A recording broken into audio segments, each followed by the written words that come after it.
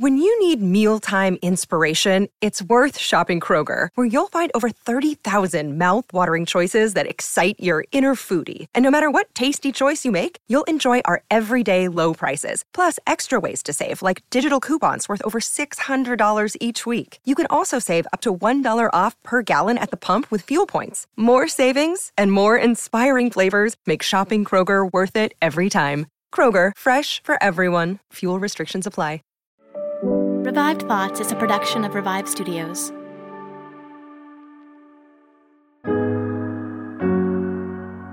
This is Troy, and you are listening to Revived Thoughts.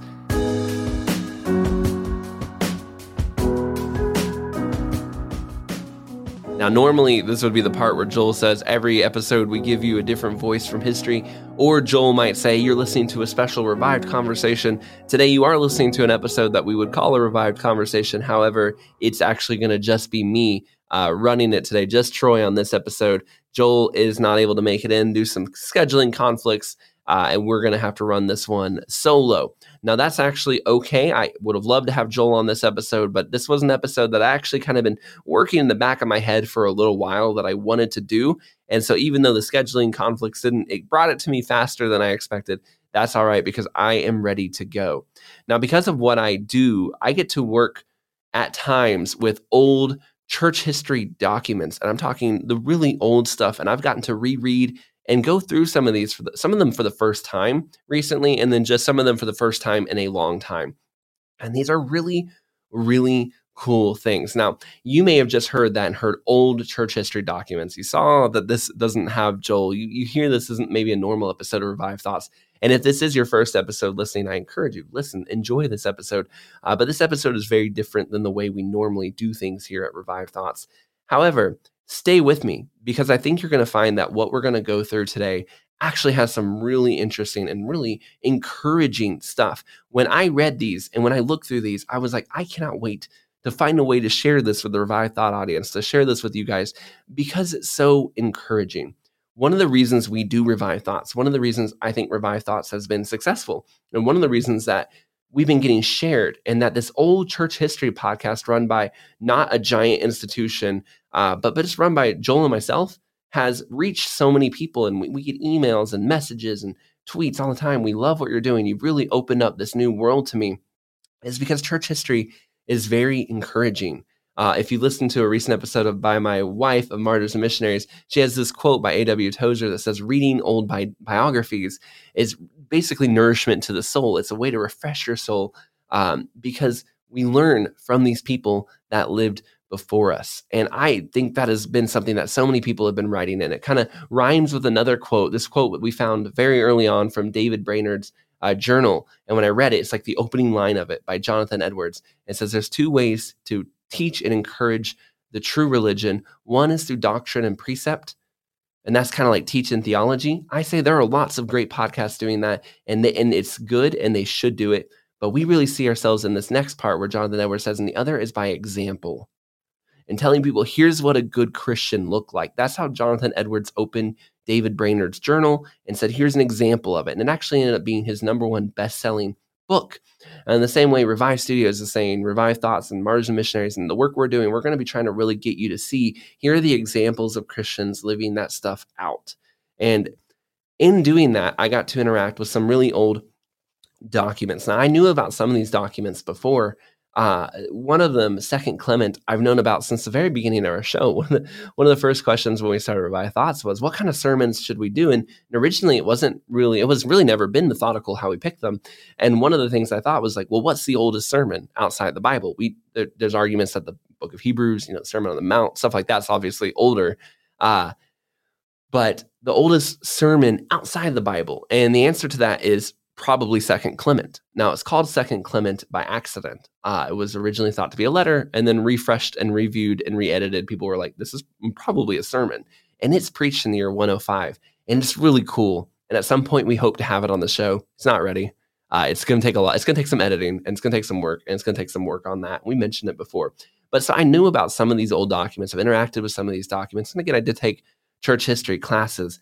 But there's something really encouraging about these old documents that I think people just kind of skip over. And it makes sense. If you're going through life, if you're at church, you're probably not, your pastor's probably not like, hey, we're going to read this really old document. And that's perfectly legitimate. It's not the place or time. Yet, if you're going to seminary or going to learning church history in broad, you probably don't have time to really dig into these things.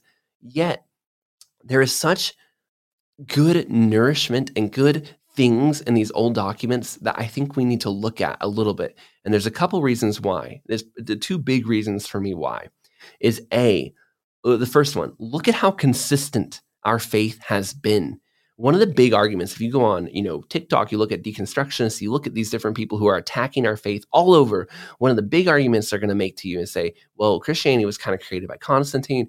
Christianity was created by these councils. The Roman Catholic Church has been editing Christianity. You don't have the real Christianity. If Jesus lived, maybe he did. You don't have it, or they made it up as they went. And when you look at some of these old documents, you go, I really see something very consistent here that really portrays my faith as not what you're describing it as.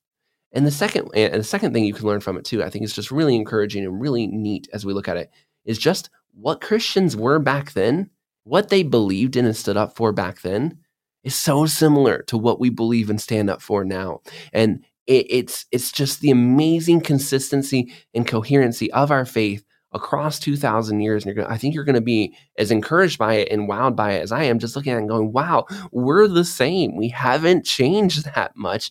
And yet that little group of people that was very small would eventually take over the Roman Empire, would eventually become the number one religion in the world, would eventually change the entire world. Yet they started and they look not that much different than we do today. So often we look at our church today and we look at the church, of Acts or those early days and we go, man, we're failing. And sometimes these old church history documents deeply convict me and I go, I'm not living the way that I should. Sometimes I look at them though and I go, you know what? We are actually faithfully living out the same faith and we don't look that different than them. And that's actually really cool. Now, a couple disclaimers just to get them out of the way. Scholars go crazy over these documents and they're going to go bananas. And if you're one of those guys who's, gotten that super scholarly PhD, you might think I'm doing it all wrong. I promise you I did some research. However, you might have a different take. That's okay. But yeah, these documents have been back and forth. Originally, when all these documents were found or came out, they were kind of all thrown to the wayside and everyone said, they're gone. Over time, scholars have gone back and gone, you know what, actually, a lot of these are actually pretty authentic and we didn't really have any reason to throw them out. In fact, a lot of the anti-authorship, if in this, I don't want to go super scholarly, but the anti-authorship stuff is actually kind of going away. It's not as popular as it used to be. People realized if we, keep doing that stuff, we don't hold these Bibles and these old Christian texts to nearly the same standard we hold any other religion or any other philosopher's text to, and we're being completely unfair and dismissive. And so that's kind of going away. That's good. We want that to go away. And so a lot of these documents were hammered for different reasons. And now people have come around and gone, okay, you know what? These probably were written by Ignatius or Polycarp or whomever it said it was. We really didn't have a good reason to throw some of these things out. The second disclaimer I want to make is some of these documents, I picked some very good ones. I was careful.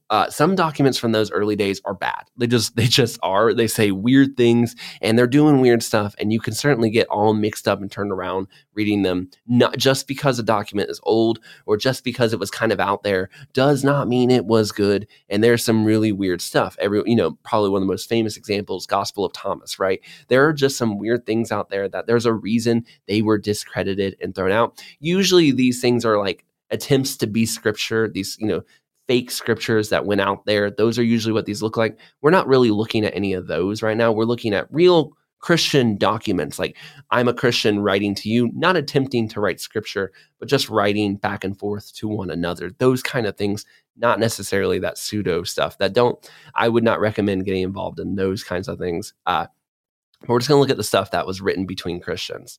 We're going to start with the Didache. Now, I didn't actually know it was called the Didache. I, like a fool, have been calling it the Didache in my head for a while. So you can make fun of me for that. But after looking it up, I found out it was the Didache. And there's one segment that really stood out to me. Now, this is a really, really old document. Most people believe it was written before the 1st century. That means in that before hundreds time. If Paul was writing, most people think he was writing and died before 70. This would have been written within about 30 years of Paul's death. John the Apostle, most people agree, he probably died around 95, maybe even 100, maybe earlier 90, but in that range. That means this document probably existed in that lifetime. This thing would have been in that era during the time of the apostles. That's really cool. Like, do you see that connection? If people are trying to say they've edited the faith, they've changed the faith, they've changed what Christians do, and they've turned it into something else, well, this document is right there around the time John is living. We're seeing it connect with those timeline of people. It's very early on, and it's just one of several we're going to look at. And this is section, it could have gone to a couple different sections. There's a bunch of sections to look at. If you haven't read the Didache, it's not scripture. None of these documents we're looking at are, but they do help us understand what Christians were thinking during that time. But this part really got to me. On the Lord's day, come together, break bread, give thanks, having first confessed your sins, so that your sacrifice may be pure. Anyone who has a dispute with another must not join your assembly until they have been reconciled, so that your sacrifice may not be defiled. For this is the sacrifice spoken of by the Lord. In every place and at every time, offer me a pure sacrifice, for I am a great king, says the Lord, and my name is wonderful among the nations. Now, don't get confused by the idea of sacrifice. They're not actually Christians doing sacrifices. They mean that time together, that they're gathering. And look at what they're doing. They're getting together on the Lord's day. They're breaking bread. They're giving thanks, making sure they've confessed their sins. And if they have a dispute with one another, they're getting together and reconciling so that their time can be pure, so that God can be seen as a great king, and so that his name will be made wonderful among the nations. And I look at that and I go, wow. Like, sometimes I look at the book of Acts, I see them all living together, and I go, man, I feel like we're just so distant from that. I think a lot of us do, and I would love to be a part of more of that. But when I look at the Didache, written a few decades later, I see, you know what? They're doing the same things we're doing. They're getting together, they're gathering, they're breaking bread, they're giving thanks. Hopefully in your church, they're confessing sin. I don't know if my church is confessing sin as much. I don't know that I'm confessing sin as much as them, but it's the same, right? Like, this is the same thing we see happening, and we're doing it for the same reason. And we sometimes, I think, give ourselves not enough credit that we're living like first century Christians. I know we can do better, but this is really cool. Our church sounds like theirs, doesn't it? Maybe you're like, well, we sing some songs, maybe some donuts and coffee. Yeah, but the idea is the same, right? We're confessing, we're giving thanks, we're sacrificing. We're not sacrificing. Sorry, we're making this time pure to God, and we're breaking bread together when we celebrate communion. I just think that's really cool.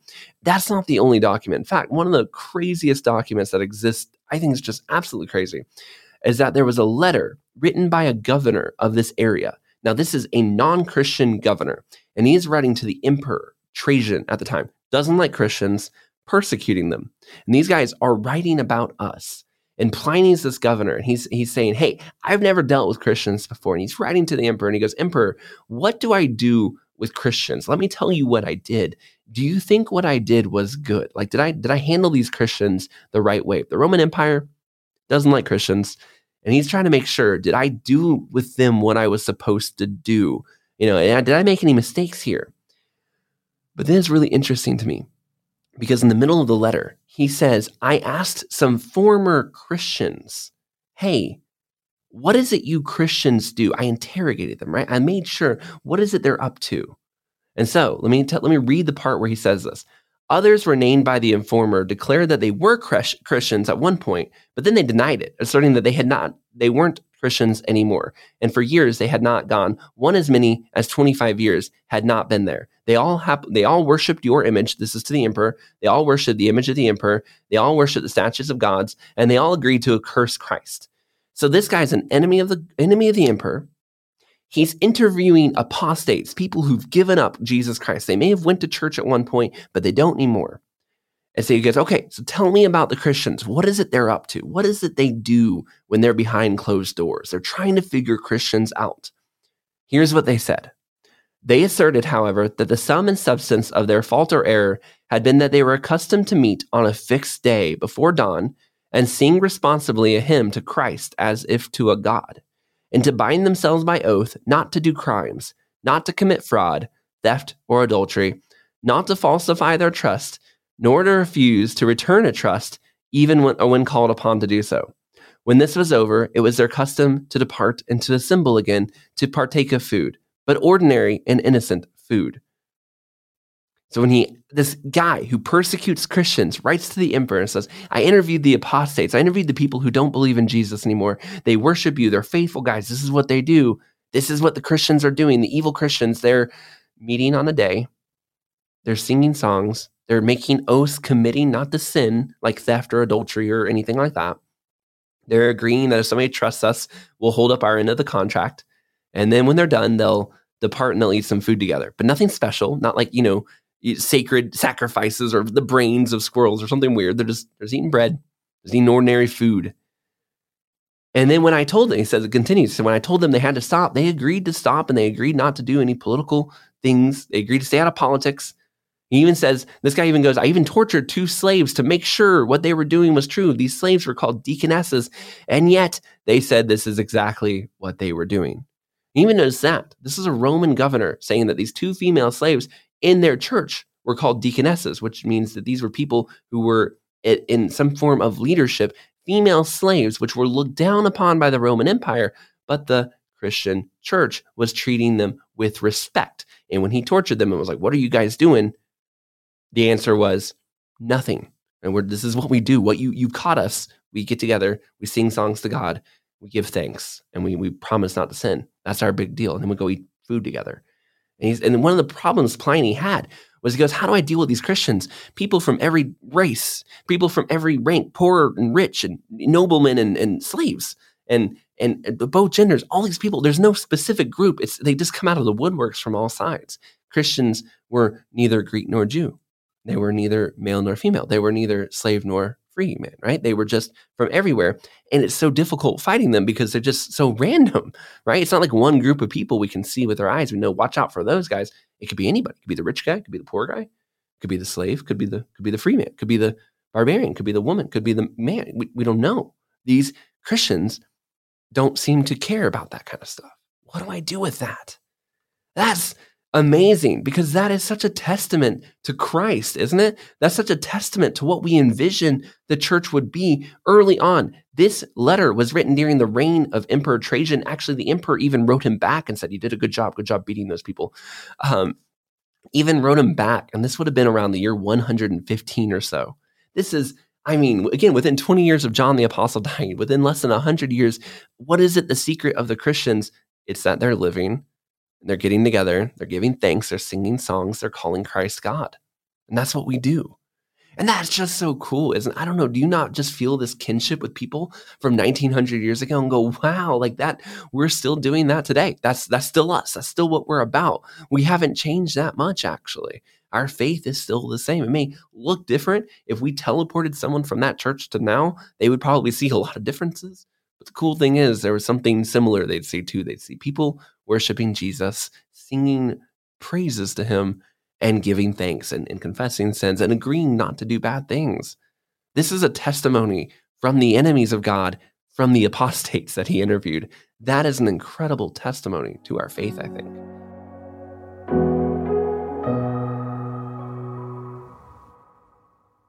When you need mealtime inspiration, it's worth shopping Kroger, where you'll find over 30,000 mouth-watering choices that excite your inner foodie. And no matter what tasty choice you make, you'll enjoy our everyday low prices, plus extra ways to save, like digital coupons worth over $600 each week. You can also save up to $1 off per gallon at the pump with fuel points. More savings and more inspiring flavors make shopping Kroger worth it every time. Kroger, fresh for everyone. Fuel restrictions apply. There's more, though, too. We can continue going, and I think I will show you another one. This is called the Apology of Aristides. Now, this is a really cool document because nobody really knew it existed. Jerome mentioned it. Eusebius mentioned it. Some of these early guys mentioned it existed, but they didn't find it until 1878. They found it in a library of Armenia. When they discovered it with this name, they realized we've actually had this document all along. We just didn't know it was called this, and they were able to put it together. And it's been attested to. Everyone says it's true. And it's ranked right around the year 125 AD. And this guy was a philosopher in Athens, and he came to Christ. And so he was a philosopher. He's a pagan Greek philosopher. He comes to Christ. Now, he has some weird stuff in there. Like, if you go and read this, and I encourage, go for it. But you're going to see some weird stuff. He has some things where he's like, the Egyptians are no good people, and the Greeks are no good people too, which is his own people. Like, he has some weird stuff that's like really weird. But then I'm going to read to you when he talks about what Christianity is. He kind of goes through all the things. He's speaking to the king, the Caesar, at 125. He gets this audience with him as a great philosopher. And he basically tells the Caesar, hey, I've looked at all the different worldviews, Caesar. I've looked at the Egyptians. I've looked at the Babylonians. I've looked at all these different people, the barbarians too. And let me tell you, even the Jews, so the Jews are not bad, but the Christians have it right. This is why I've become a Christian. And let me read to you what he said to him in the year 125. But the Christians, O king, while they went about and made search, have found the truth. And as we learn from their writings, they have come nearer to the truth and genuine knowledge than the rest of the nations. For they know and trust in God, the creator of heaven and earth, in whom and from whom are all things, to whom there is no other God as companion, from whom they received commandments, which they engraved upon their minds, and observe in hope and expectation of the world which is to come. Wherefore they do not commit adultery, nor fornication, nor do they bear false witness. They don't embezzle, and they don't give up a pledge. They don't covet what is not theirs. They honor their father and mother. They show kindness to those who are nearby. Whenever they are judges, they judge rightly. They don't worship idols made in the image of man. And whatever they would not do to others, have done to them, they would not do to others. And of the food which is consecrated idols, they do not eat it, for they are pure. Their oppressors, they try to appease by comforting them and making them friends. They do good to their enemies, and their women, O king, they treat them pure as virgins, and their daughters are meant to be modest. Their men keep themselves from unlawful unions and from anything that would be unclean, in the hope of a life to come. Further, if one or another of them is a slave man or a slave woman or a child in slavery, through love towards them, they persuade them to become Christians anyway. And when they have done so, they call them brothers, as if there's no distinction between them. They do not worship strange gods. They go their way in modesty and cheerfulness. Falsehood is not found with them. They love one another, and from widows they don't turn them away in their esteem. They deliver the orphan from him who treats him harshly, and he who has, he gives to him who doesn't, without boasting. And when they see a stranger, they take him into their homes. They rejoice over him as if a brother, for they do not call them brethren after the flesh, but they call each other brothers after the Spirit of God. And whenever one of the poor passes from the world, each one of them, according to the ability, gives attention to him and carefully oversees his burial. And if they hear that one of their number is imprisoned or afflicted in the name of the Messiah, all of them will anxiously minister to his needs. And if it is possible, they will pay to set him free. If there is any among them that is poor and needy, they will spare their food for them. They will fast 2 or 3 days in order to make sure the needy have their food. They observe their commandments from their Messiah with care, living justly, soberly, as the Lord their God commanded them. Every morning and every hour they give thanks and praise to God for his loving kindnesses toward them, and for their food and their drink that they offer thanksgiving to him.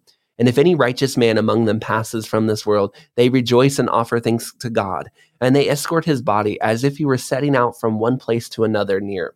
And when a child has been born to one of them, they give thanks to God. And if moreover it happens that that child dies in childhood, they will give thanks to God as well, as for one who passed through the world and did not have to suffer the sin of it. And further, if they see that any of them dies in his ungodliness and sins, you will not believe how they grieve bitterly and sorrow for the one, as if he has gone on to his doom.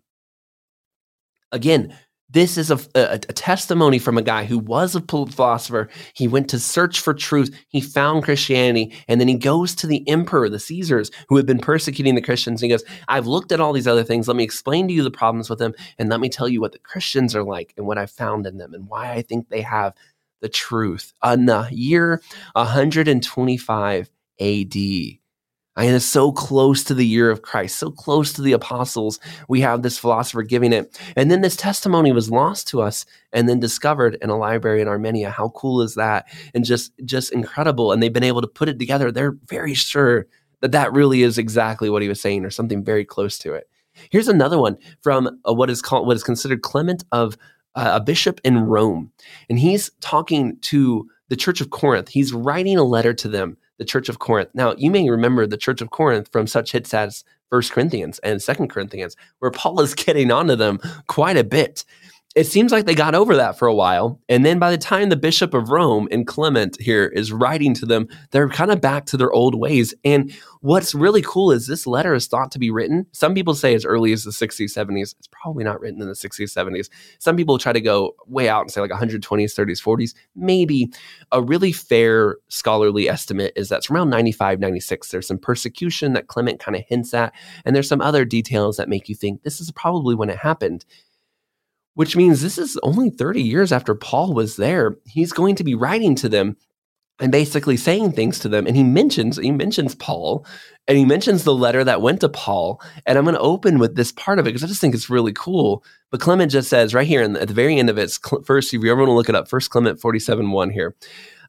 First, you're taking to your hands the epistle of the blessed apostle Paul. That was literally written to these people. Like when we say open your Bible to 1 Corinthians, whatever, 2 Corinthians, whatever, like Clement's sitting here saying like, oh, remember that letter Paul wrote to you? You guys remember, it's in your lifetime.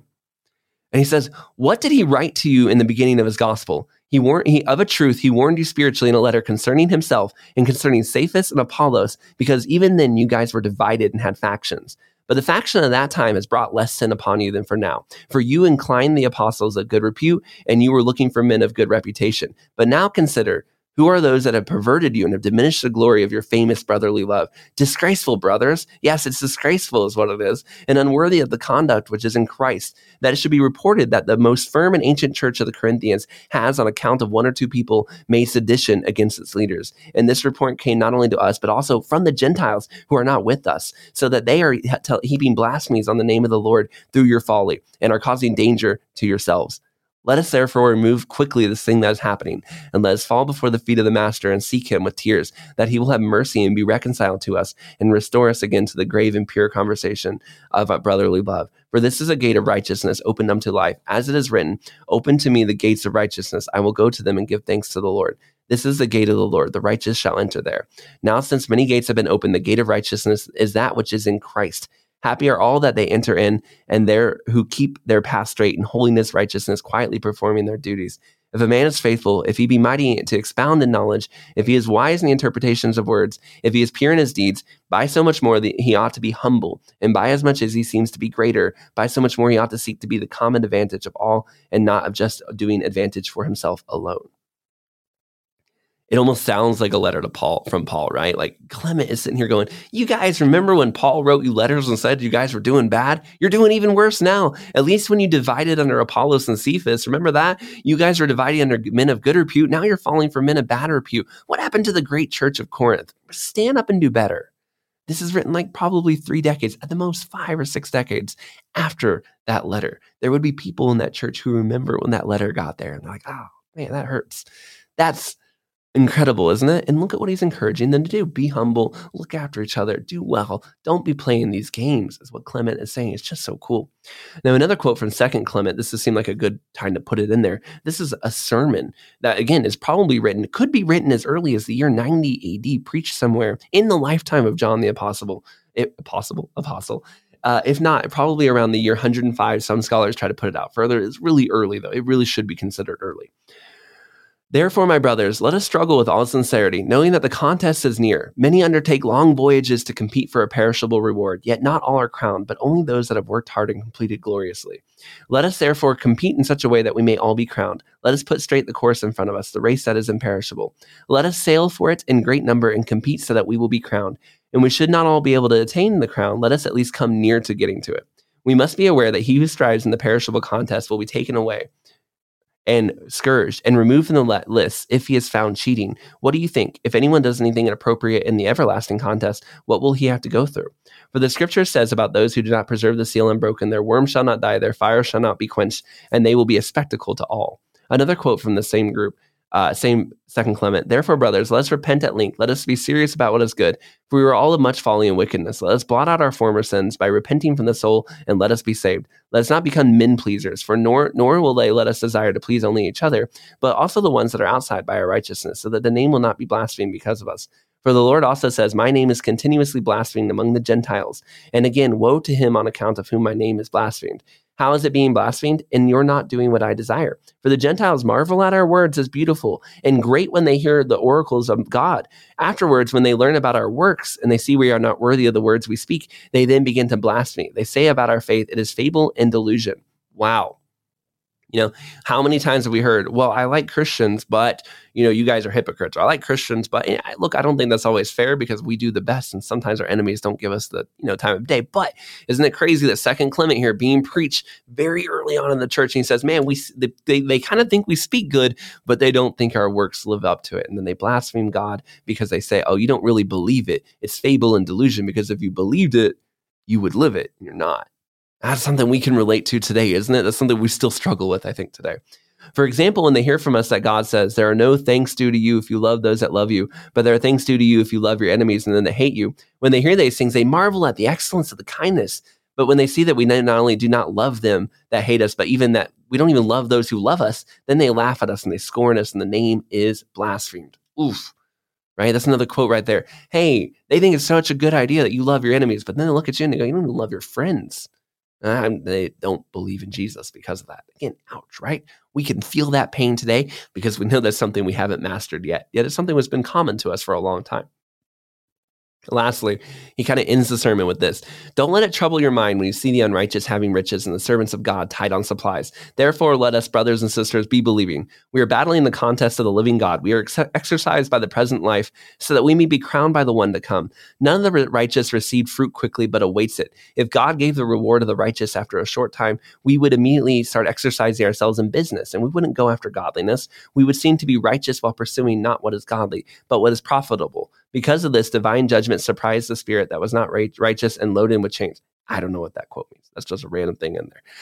To the only God invisible, the Father of truth, who sent forth to us the Savior and Prince at imperishability, through whom we also received to us the truth and the heavenly life. To him be the glory forever and ever. Amen.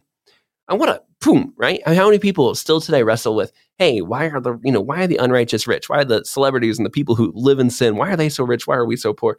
And what a great answer from Second Clement, this sermon from 1900 years ago, where he just goes, because if you got rewarded really quickly, it would just look like you're a Christian for good business or something like that, or you would get distracted by that. So we get the reward afterwards. We suffer for an imperishable crown that we can't yet see. That's actually a really good answer. I've never really thought about the fact that if all of us Christians were rich, people would just become Christians to what? To get rich. So God doesn't make us all instantly rich when we become Christians. It's something we have to work at in life. There's just so many things like this. I was like, that's really powerful. And these are answers to questions people have right now, right? And this is something they were wrestling with even back then. And you can see how that's a really powerful thing from Second Clement. We have another letter that's really cool. This could be written, it's probably written around the year 120. So even before that speech was given to that Caesar that we talked about earlier, this is written by Polycarp. Now, pretty much every scholar accepts this as a real letter. They used to challenge it. Now they're like, no, we think it's probably real. Polycarp is amazing. He lived in a part of Asia, would become the bishop of Smyrna, and lived in the same region that John the Apostle lived in. Now, Polycarp never mentions that he learned from the apostles directly, but we only have a little tiny sliver of what he actually wrote. However, Irenaeus, who was the person who was trained out under him, he says, hey, Polycarp knew the apostles, and he specifically knew John. He lived in the same region. He was under their training. He was definitely somebody who knew John. And we also have other evidences that kind of point to they would have crossed paths. And there's a lot of evidence that Polycarp is trained. He was old. He didn't die. He ends up getting martyred. If you want to go listen to Elisa's episode, she kind of goes into this in more detail. He's a really incredible, cool guy. Go to Martyrs and Missionaries and check out Polycarp if you haven't listened to it yet. Most people kind of know a little bit about him, but have you looked at his letter to the Philippians? And he's writing to the Philippians, those same Philippians from the church, from your Bible, several decades later, but within a century later, he's writing to them, with about 70 years later, saying this. These things, brethren, I write to you concerning righteousness, not at my own instance, but because you invited me. For neither am I, nor is anyone like me, able to follow the wisdom of the blessed and glorious Paul, who, when he was with you in presence of the men of that time, taught accurately and steadfastly the word of truth. And also, when he was absent, wrote letters to you, from the study of which you will be able to build yourselves up in the faith given to you. Now, just that right there. We have a letter from Polycarp, who knew John, affirming Paul's letters and saying he's well beyond anything I can write. Yeah, that guy's amazing, but I'm just going to write to you anyway. If you're ever one of those people who says, like, you run into an atheist or somebody who's, I don't know if Paul really wrote those things. How do we even know? Well, Polycarp does. And he's saying, yeah, that happened. That's real. Those letters are definitely real, and they're far better than anything I can write. But I'm going to write to you anyway, Philippians, because I got a little something to say to you. And there's also, too, just the incredibleness that we just have these great, amazing people interacting with each other. Polycarp was trained by John, and he's writing to the Philippians who were trained by Paul. I mean, if you were alive, let's say it's 120, and you get this letter from Polycarp, and you're 80 years old, and you've been living in Philippians the whole time, you go back, you're born in year 40, you probably saw Paul when he came to Philippi, or at least you may have seen when the letters came in. You're familiar with people who knew Paul, right? That's how close together these things are. Now, he says, which is the mother of us all, when faith follows and the love of God and Christ and neighbor goes before. For if one is in this company, he has fulfilled the command of righteousness. For he who has love is far from all sin. But the beginning of all evils is the love of money. Knowing therefore that we brought nothing into the world and we can take nothing out of it, let us arm ourselves with the armor of righteousness, and let us first of all teach ourselves to walk in the commandment of the Lord. Next, teach our wives to remain in the faith given to them and in love and purity, tenderly loving their husbands in all truth, and loving all others equally in all chastity, and to educate their children in the fear of God. Let us teach the widows to be discreet in the faith of the Lord, praying ceaselessly for all men, being far from all slander, evil speaking, false witness, love of money, and all evil, knowing that they are at the altar of God, and that all offerings are tested, and that nothing escapes him of reasonings or thoughts, or of the secret things of the heart. And doesn't that just sound so pure? Again, just what are the secret things they were teaching? Were they teaching get money from their people? Were they teaching get power, take over the Roman Empire? No, just husbands love your wives, wives love your husbands. Let's all follow the faith together. Remember those great, amazing writings by Paul. I know I can't hold a candle to that, but I'm still going to encourage you to do these things. And that's what Polycarp is writing to the same church of Philippi. Ignatius, who actually lived before him, is a little earlier than Polycarp. Might have been writing this letter in the 70s and 80s, maybe the 90s, right? Kind of incredible.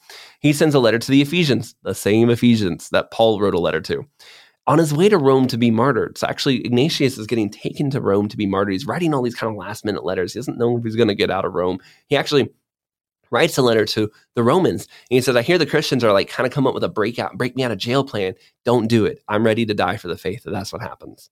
But in this letter to the Ephesians, he says, be careful then often to come together to give thanks to God and show his praise. For when you assemble frequently in the same place, the powers of Satan will be destroyed, and the destruction of which he aims to go after your unity of faith will be gone. Nothing is more precious than peace, by which all war, both in heaven and earth, is brought to an end. What an incredible thing. He's on his way to die. This guy who's living in those really early days, and he's like, hey, keep assembling. Praise God. Give thanks to him. When you assemble, nothing Satan can do can get you. I'm on my way to Rome, probably going to get martyred. I'm going to stop the martyrs from doing that, or from breaking me out. Don't bring me out, Christians. I'm okay with being martyred. Nothing can stop God. Peace is worth it. Wow, just what an incredible thing. And again, what is the great secret Christian thing? Christians will take over the world, right? They'll be the number one faith in 1900 years. They'll be on every continent. They'll be everywhere around the world. What is their secret? Come together and give thanks. That's what we believe. And it's just an incredible thing. We didn't take over the world by cunning and deceit, by stealing money, by power games or marketing or anything like that. We just did it by giving thanks and unifying together and living out the faith. And we still do that, don't we? When you gather together with the saints on Sunday, you're still doing that. Continuing, he actually adds some more here. Now, the more anyone sees the bishop keep silent, the more he should revere him. For we ought to receive everyone whom the master of the house sends to be over his household, as we should do that to him that sent him. It is manifest, therefore, that we should look upon the bishop as we would upon the Lord himself. And indeed, Onesimus himself greatly commends your good order in God, that all of you who live according to the truth, and that no sect has any dwelling place among you. Nor indeed do you hearken to anyone rather than to Jesus Christ speaking in truth. That Onesimus could be, there are groups of Christians out there who believe, and there are scholars who said it could be possible. It's the same Onesimus from Philemon's letter. That the rumor, that at least one version is that there's a bishop of the Ephesians who's named Onesimus, and it could be the same one. We don't know. It probably isn't. I'll be willing to say it more than likely isn't. But isn't that incredible that we're talking about we might actually know what happened to the Onesimus of Philemon? That we might know that, wait a second, what happened to him? Did Philemon beat him and ignore Paul's letter? He might have become a bishop, actually. And this might be, he might have become a bishop of the Ephesians, and Ignatius here could be acknowledging the same guy, right? Actually, even Clement could be getting acknowledged too. Paul wrote in his letter to the Romans was speaking of a Clement that was in Rome. It's a stretch, but it technically could be the same guy. And that's kind of incredible stuff, right? If Paul died in 68, if, Clement was 20, he could be the same guy later on when he was writing these. It's just incredible, these connections. Again, and there are churches who will kind of say, yeah, in history, we say these are the same guys. We don't know. But isn't that insane that the possibility exists that we have letters and work this close to what God was doing? It's just incredible. Unbelievable, the things that we can see. He gives all these praises to the Ephesians. And we have one more. Ignatius also writes a letter to Polycarp, the guy from earlier who wrote the letter to the Philippians, who was trained by John. We have this letter from Ignatius, who's writing to him as well. And it starts with Ignatius, also called Theophorus, to Polycarp, bishop of the church of the Smyrnans, or rather, who was as his own bishop, God the Father and the Lord Jesus Christ, wishing abundance of happiness. Now, is Polycarp really the bishop of Smyrna? How do we know that's not made up? Well, because this other guy named Ignatius, who lived earlier than Polycarp, they lived concurrently, but Ignatius was a little bit older, he wrote about him. And he wrote a letter to him. And he wrote a letter to these other churches as well. And we have these letters, and we see that there's a lot of evidence that the history says it's true. And he wrote that letter to Polycarp. And he said, having obtained good proof that my mind is fixed upon God as an immovable rock, I loudly glorify his name, that I have been thought worthy to behold his blameless face, which may I ever enjoy in God. I entreat you by the grace which you are clothed to press forward in the cause and to exhort all that they may be saved. Maintain your position with all care, both in the flesh and spirit. Have a regard to preserve unity, and rather than which is nothing is better. Bear with all, even as the Lord does with you. Support all in love, as you also do. Give yourself to prayer without ceasing. Implore additional understanding to what you already have. Be watchful, possessing a sleepless spirit. Speak to every man separately as God enables you. Bear the infirmities of us all as being a perfect athlete in the Christian life. Where the labor is great, the gain is all the more. Give you heed to the bishop, that God may also give heed to you. My soul be for theirs that are submissive to the bishop, to the presbyters, and to the deacons, and may my portion be along with them in God. Labor together with one another, strive in company together, run together, suffer together, sleep together, and awake together as the stewards and associates and servants of God. Please you him under whom you fight, and from whom you receive your wages. Let none of you be found a deserter. Let your baptism endure as your arms, your faith as your helmet, your love as your spear, your patience as a complete panoply. Let your works be the charge assigned to you, that you may receive a worthy pay. Be long-suffering, therefore, with one another in meekness as God is towards you. May I have joy for you forever. Ignatius will write this letter to Polycarp. They knew each other. They were friends. And Ignatius will die. Several decades later, Polycarp will also die. And these men died for the faith, but they wrote these incredibly encouraging things of what we Christians believe. And so when you hear people, you'll see a lot of apologetics, which will describe how we can know the Bible is legitimate, and we can. And I believe that every word of that scripture is inerrant, and there's a lot of great evidence for it. But something that often gets overlooked is that there's a lot of things that were written right after the Bible that supports the faith too. This wasn't made by Rome later on. These little arguments don't make any sense. We have letters from the guys within decades overlapping some of the lives of the apostles, and they are saying the same thing. Our hope is in Christ. Let's strive together after God. Let's come together and assemble. Let's give thanks and confess our sins. The hope we have is good, and if we die, so we die following the Lord. I think that's incredible. Hopefully you are encouraged to think that you are a part of a long and old church that has made mistakes. Yeah. People sometimes will focus on, I think one of the reasons people don't pay attention to this stuff. Yeah, it's old writing. And well, we have so many bad things in our history. Yeah, sure, fine. Look at what we're talking about here, though. This is incredible. These Christians were faithful, and they wrote about it, and they wrote in such beautiful language, encouraging each other back and forth to the very churches that were in our Bibles. We're getting the follow-ups, right? Oh, Corinthians, they kind of got it together for a while, but it sounds like Clement had to give them what for. And the Philippians, they're still being talked about by Polycarp. And look, Ignatius is still writing the Ephesians. And the Ephesians, is their bishop possibly the same Onesimus? And is Clement the one? Oh my goodness, wow. Maybe they're not, but that's okay. Even if they are, they're not. That's the questions of what we're looking at, of how much evidence we have for our faith being very early on founded on the scriptures and founded on the resurrection of Jesus Christ. So do not let people tell you, oh, there's not much evidence for Christianity. You're just taking it on faith. No. We have a lot of very early documents and evidence that our faith is real. And not only that, but we have testimonies from the pagans, the pagan philosopher turned Christian, Aristides, and Emperor Trajan and Pliny, saying these guys just get together and give thanks and call Jesus God. They're really not doing anything that bad. And yet, that's what they do, though. What do we do with that? When they're just eating ordinary food and getting together. When you, isn't that kind of crazy? When you go out to eat after church, you go out to eat with some friends from church, you go out, have lunch, or you have a potluck, that's an old tradition to eat lunch together after church. I don't know. I think this stuff is just really cool. It really encourages me. I think it's a great aspect of maybe apologetics that sometimes we don't remember to use.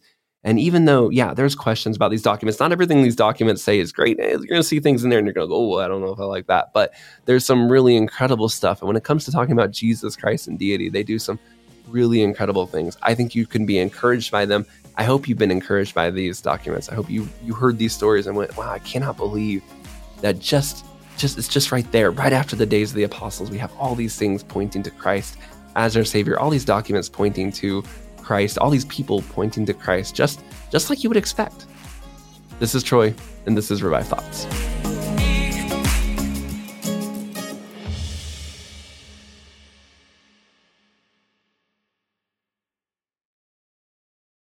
When you need mealtime inspiration, it's worth shopping Kroger, where you'll find over 30,000 mouth-watering choices that excite your inner foodie. And no matter what tasty choice you make, you'll enjoy our everyday low prices, plus extra ways to save, like digital coupons worth over $600 each week. You can also save up to $1 off per gallon at the pump with fuel points. More savings and more inspiring flavors make shopping Kroger worth it every time. Kroger, fresh for everyone. Fuel restrictions apply.